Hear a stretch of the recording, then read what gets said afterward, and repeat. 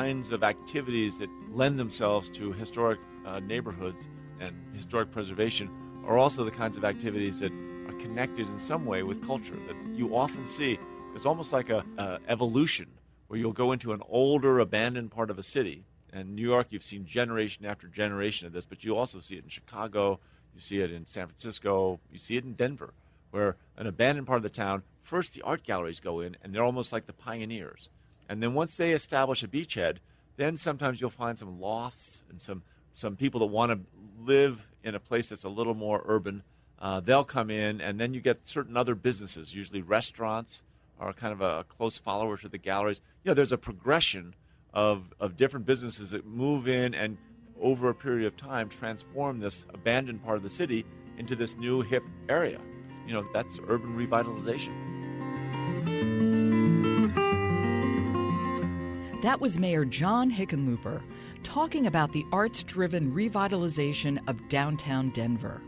Welcome to Artworks, the program that goes behind the scenes with some of the nation's great artists to explore how art works. I'm your host, Josephine Reed.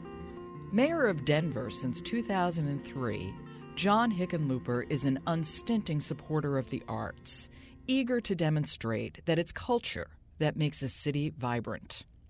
Culture first, commerce follows is his oft-quoted mantra, and he knows this from the business side of things. He was a successful entrepreneur who established the first brew pub in the Rocky Mountains, which eventually grew to 7 restaurants in the Denver area. In the process of building his businesses, Hickenlooper became involved with numerous downtown Denver renovation and development projects and is credited as one of the pioneers that helped revitalize Denver's lower downtown historic district. Mayor, before you even entered politics, preservation, design was very, very important to you. You got a National Preservation Award from the National Trust for Historic Preservation in 1997, when I don't even think running for mayor was a gleam in your eye. It's true. Why, as a businessman, did you think it was important? Well, I saw a lot of benefits to connecting business and culture and art. When we first opened my first restaurant, the Wine Coop Brewing Company, back in 1988, the rent in our historic district, lower downtown, was $1 a square foot per year. I mean, it was an abandoned warehouse district, and yet it had this wonderful human scale, and it was safe. It was abandoned, but it was safe and clean. And one of the ways that we kind of rejuvenated that whole area was through art galleries. One of the reasons our restaurant worked so well was we actually had a halftime curator who had relationships with all the different galleries. So we had rotating big works of art on the walls of this old warehouse that we turned into a restaurant brewery. And, I just became really kind of invested. First we did the one in Denver, then we did one in Fort Collins to the north and Colorado Springs to the south.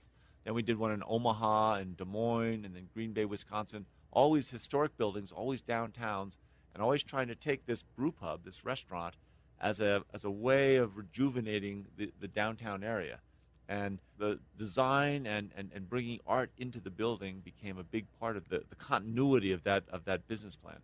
I know from your thinking, you tend not to think in silos, so that there's urban revitalization here, A, and then B is sustainability. You tend to look at a model that encompasses both. Absolutely. That was one of the real attractions to doing these historic districts in downtowns.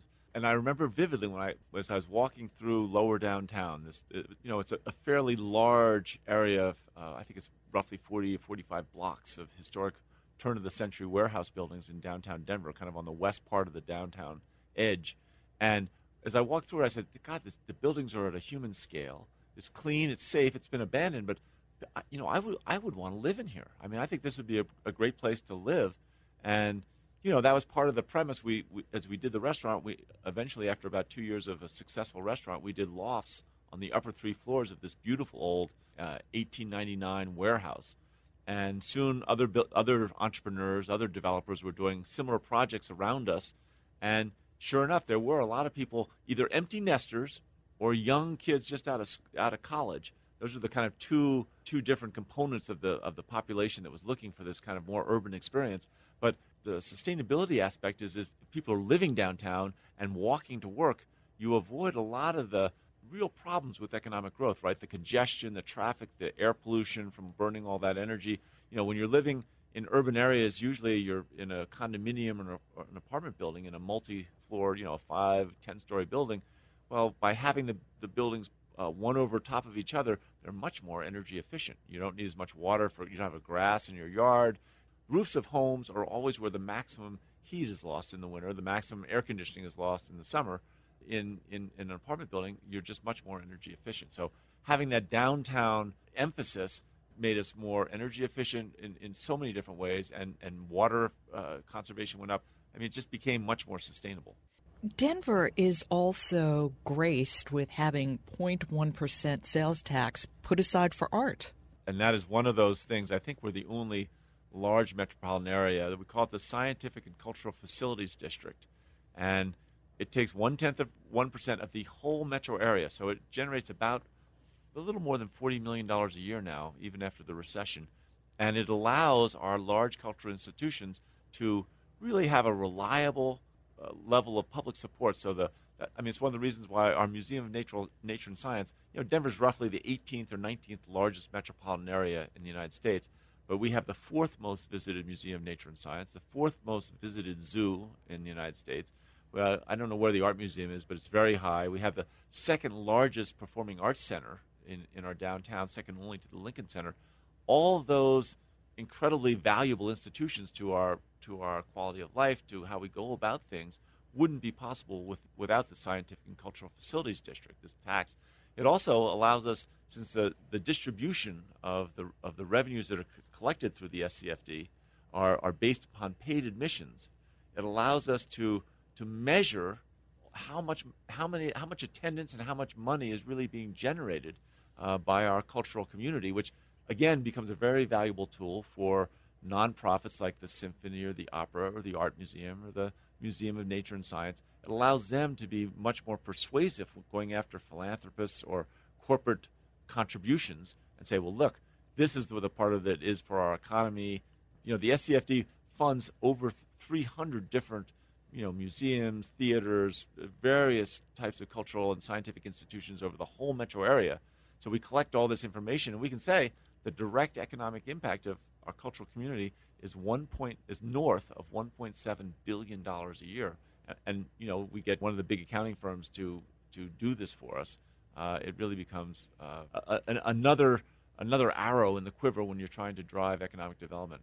So I just want to make sure I'm getting this right, that approximately, and I understand we're speaking in approximates here, that $40 million of investment generates over $1 billion. Exactly. I mean, it is a dramatic.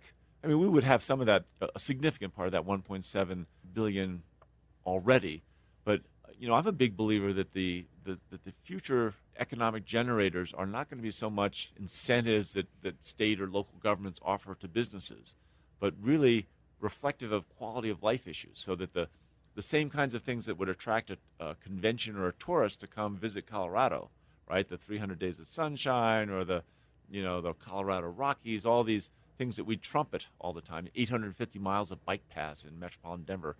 They also become part of our economic development effort to attract businesses to open an office here or move here. And our cultural investment becomes a huge part of that.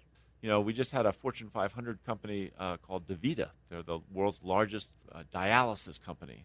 And they're, I think, number 440 or 430 on the Fortune 500. And they were consolidating. They had executives all over the country. And they chose Denver largely, I think, because we do have the 4th most visited Museum of Nature and Science, and we do have the 2nd largest performing arts center. They looked at our investment in our cultural community and said, we might be able to attract more talented workers because of what a great place to live this is, and be more competitive and keep them for a longer time by having our headquarters in Denver. And that 0.1% also funds a lot of public art, which I assume adds to the vitality of the community.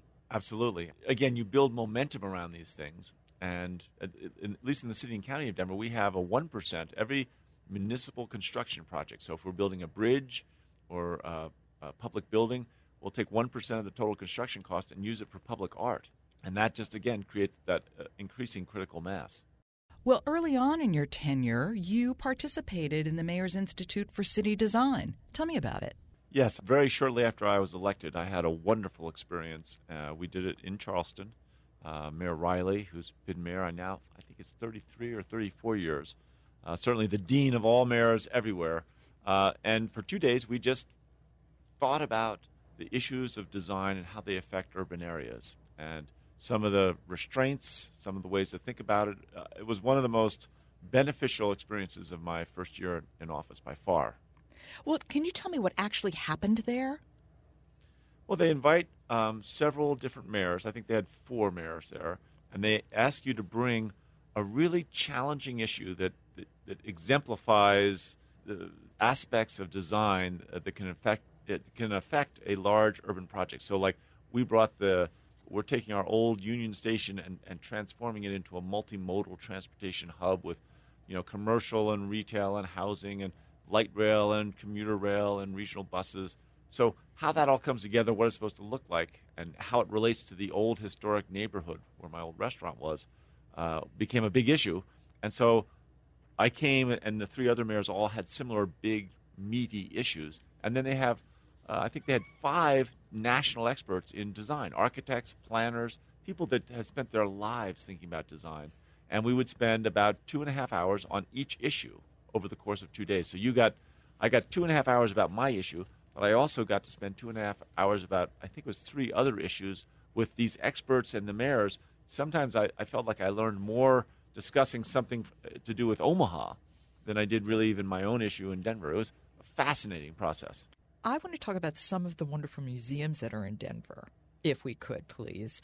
And absolutely. The Denver Art Museum, the Hamilton Building, that was quite an opening you had. It is a very unusual building. Well, if you look at it, it almost looks like a mineral crystal, right? Something you'd find in a mine deep in the earth, but almost looks like a mineral crystal sprouting out of the ground with these, sharply slanting walls and prismatic shapes.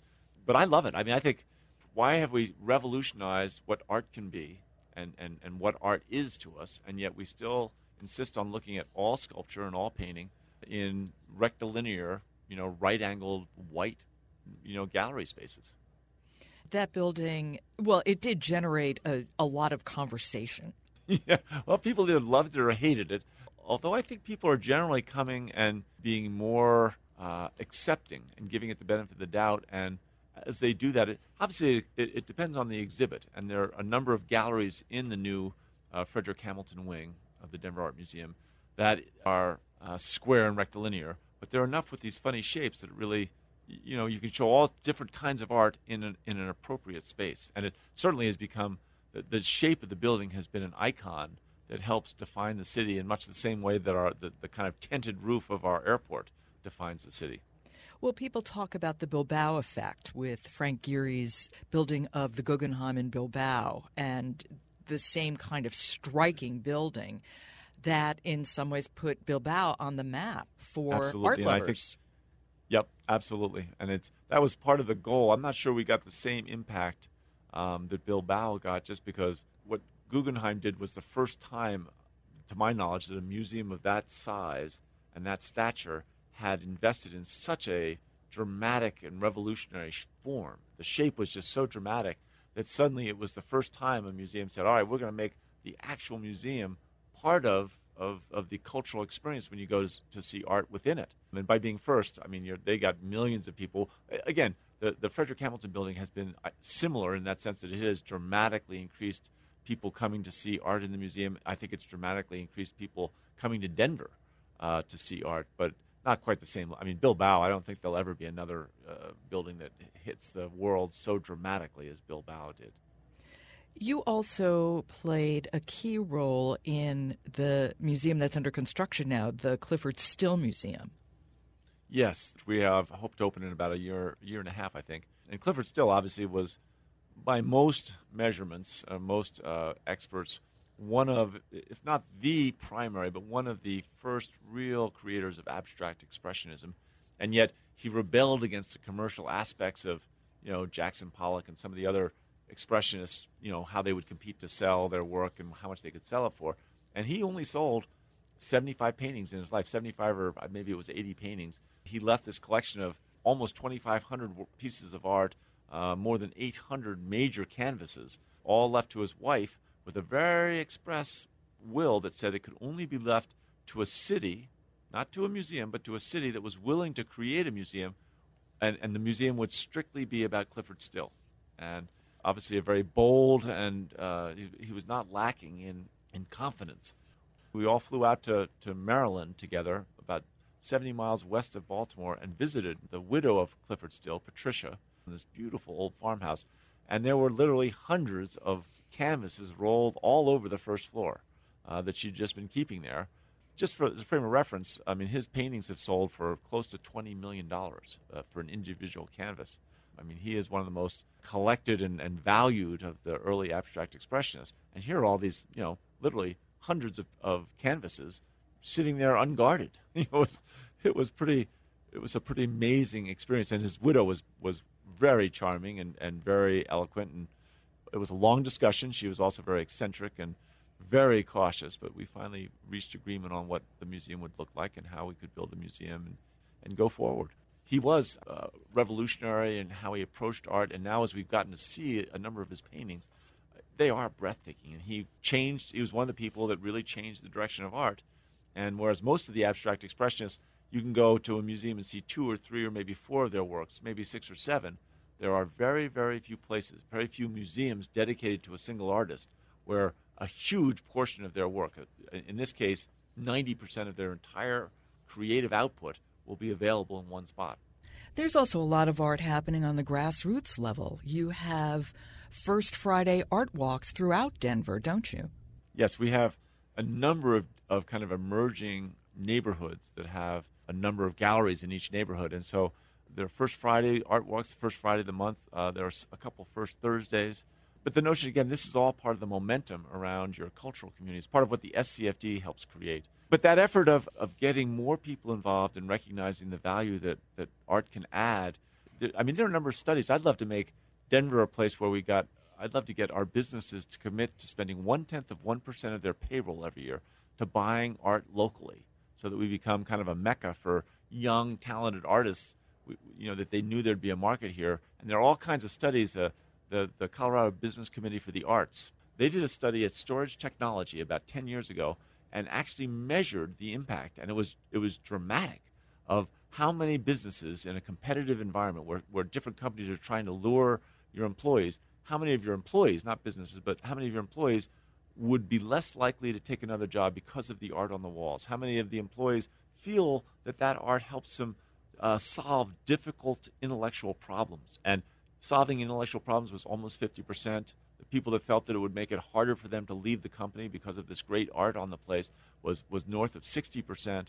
It really demonstrated that for a relatively small investment, 0.1% of a company's budget, they could be much more competitive in retaining their employees and having their employees be more productive and successful in their jobs. Well, I think this leads very nicely into Denver's Biennial of the Americas. Yes, this will be the inaugural Biennial of the Americas. We hope to do this every 2 years, but it's almost like a World's Fair of ideas and innovation and culture. So often the United States looks towards Europe for our cultural touchstones. We look towards China or maybe India, towards Asia in terms of our future economic development. And yet we have this incredible hemisphere that we're part of. We import more oil from our hemisphere than we do from the Middle East. We have more trade within our hemisphere than we do with China, and it's growing at a faster rate. We have these incredible countries that Americans aren't paying attention. So the biennial, the goal here is to bring people from 35 different countries, performing artists. We have a wonderful exhibit in a beautiful old building on our Civic Center Park, the old McNichols building. It's originally a Carnegie Library that we've converted into this public space. And there are artists from 24 different countries it's an exhibit called The Nature of Things. And it kind of collects this idea of what is this hemisphere about and what are some of the common threads? What is the DNA of the Americas? It's very exciting. We have all of our local institutions like the Museum of Nature and Science, the Art Museum, the Botanic Gardens has a wonderful display of orchids. But all these institutions are connecting to the Americas in different ways to try and create a critical mass and really for the month of July to immerse the entire Metro Denver region in the Americas. It's almost like a hemisphere as opposed to a hemisphere, if you'll pardon that awful pun. And I think one of the best bridges we can make towards more exports, a stronger economy, is to use culture as that bridge. It's strong. It allows people to look at a different country in a whole new perspective and appreciate what that country is doing.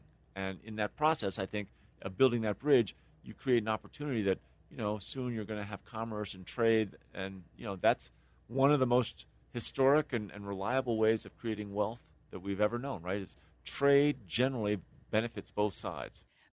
Let me ask you finally, we all know these are not the best of times economically, and many people feel during times like that, that's when you can put art on the back burner. There just isn't money for it, and they'll come back to art when times are better.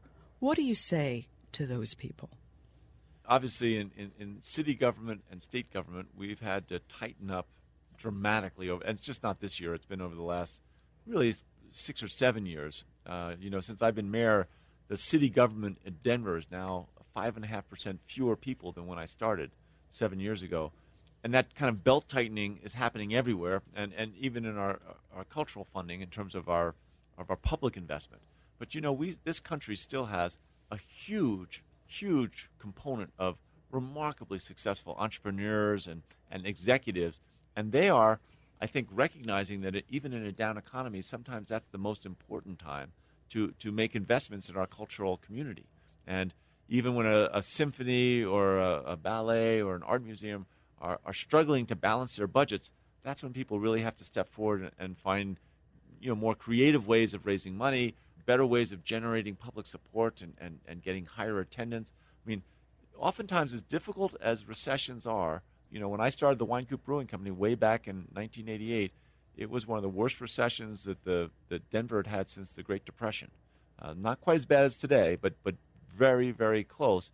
And yet there was opportunity there for people willing to make that investment. And of those kinds of investments, I think culture should always be a significant part of it. Mayor Hickenlooper, thank you so much. I really appreciate your time.